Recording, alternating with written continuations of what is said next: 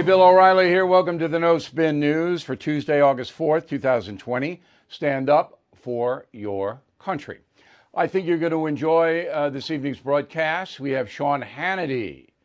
He's got a new book out, so he sat down with me.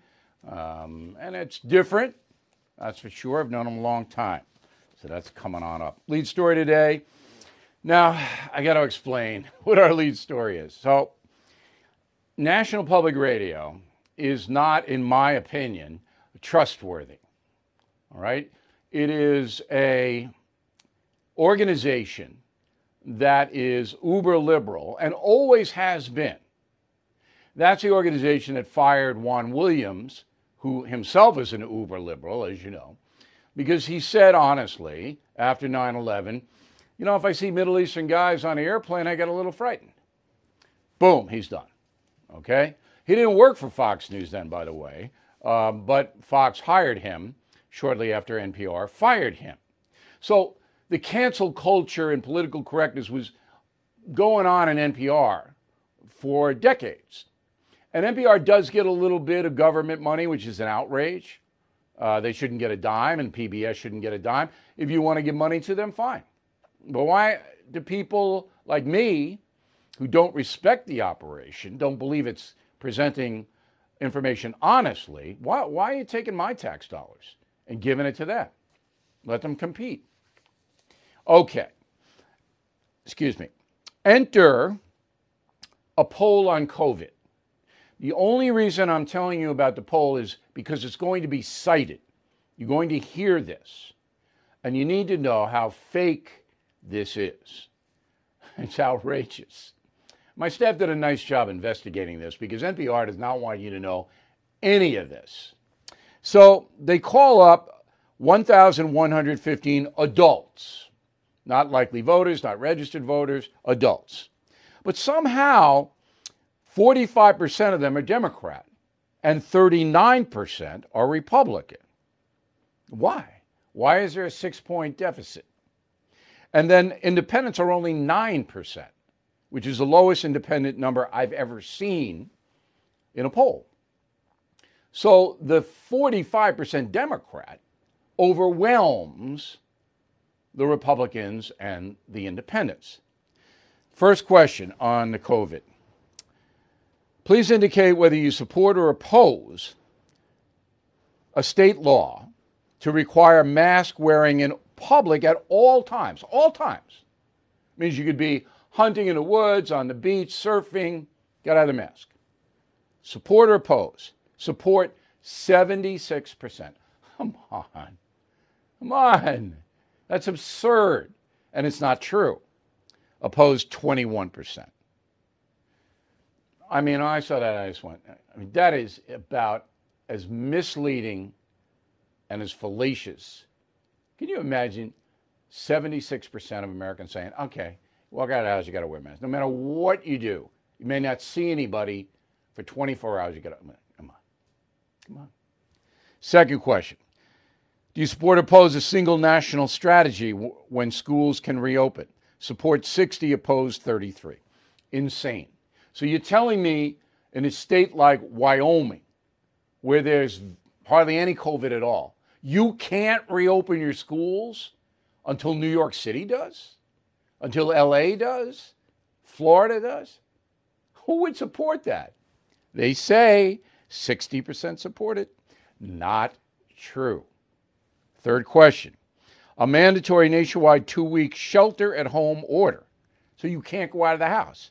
59% support, 36% oppose. So 60% of Americans, according to NPR, say, yeah, can't go out of the house. All right? You can't go. You want food? No. Your mother is hurt. You can't drive over to see her. Fourth question.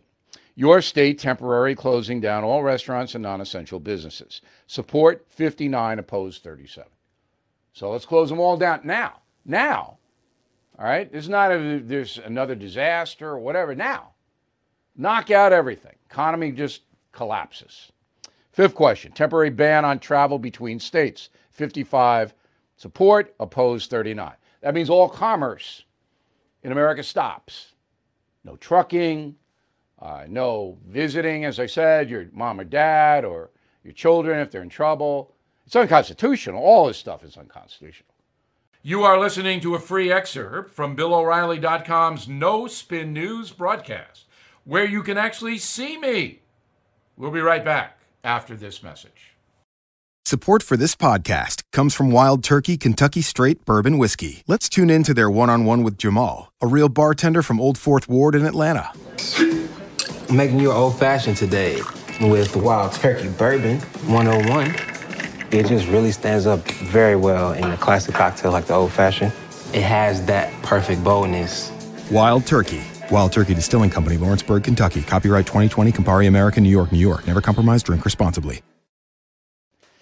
Okay, so the virus, as I've said many, many times, and I don't want to be redundant, word of the day. I don't want to be repetitive. I'm not one of those people. All right, I try to give you a fresh perspective every day we're on the air. But COVID is really, really a tremendous factor in the presidential election. So that's why the left doesn't want any openings. They don't want anything. They want to just keep the economy moribund, all right, until after the election. So slap it on Trump. It's that Trump virus, according to Nancy Pelosi. Trump did it. Trump blew it. Trump this, Trump that. So the president has to reply to the perception that the left-wing media is putting out there, that all of this is his fault. He has to reply. And he did yesterday. Go. The mortality rate has declined 85% from its April peak, 85% decline. On vaccines last week, we announced a $2.1 billion partnership with Sanofi and GSX to purchase and produce 100 million doses of their coronavirus vaccine. 100 million doses. This is the sixth vaccine candidate we are proactively supporting. We're supporting numerous companies that are doing very well, having wonderful results, and they're in final stages of testing.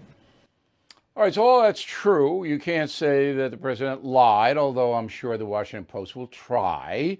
The death rate is declining because younger people are now getting COVID. The older people kind of wall themselves off. But younger people are getting it, and they're not dying from it. You get sick, a week later, they're better. Not diminishing the disease. I've said in the very beginning, this is a catastrophic illness. But that's why the mortality rates are going down. The vaccine is a hope play. So the Trump administration knows if a vaccine is even announced, doesn't even have to be distributed. If it's announced, there is a vaccine that defeats the COVID virus, that the whole election turns around because the fear level drops. All right? Now, you may not want the vaccine. A lot of people will not take it. The media will say it's dangerous. They will say if you take the COVID vaccine, no matter when it's developed, I should amend that. If Joe Biden's president, then you can take it. But while Donald Trump is president, if you take the COVID vaccine, you will turn into a werewolf. All right? Probably not even when the moon is full. You just turn into one. That's what you're going to hear over and over. Oh, it's this, that, and that. They'll trot out some guy from Romania who took it, and he's like this. You know what's going to happen. Now, I'm telling you all this to try to give a little perspective. So Donald Trump knows he has to present an optimistic scenario, and so he's saying, we're going to back up all the vaccines, and we're ready to go. Okay? That's what he's doing. Back in a moment with a final thought. Support for this podcast comes from Dropbox Business. Teamwork, your way. There I was, struggling to balance my professional life and making my son something healthy in my personal life. And then I realized my team and I can fix this. Sure, we're all pretty different with different working styles, but that only makes us more productive. I work early in Slides, while BizDev assigns tasks and Legal works late in HelloSign, all from one shared Dropbox workspace. Try Dropbox for your team at dropbox.com/teams@work. So here's the final thought of the day. I'm getting ready here at my house to send the urchins back to school. Girl, senior in college. A boy, senior in high school. They're going back. And I'm a little, I'm going to get them a hazmat suit or whatever, but I'm glad they're going back, particularly to high school. Kids got to be with other kids. And there is a threat, but we'll deal with it. We'll deal with it. But kids got to go back to school. They have to. We'll see you tomorrow.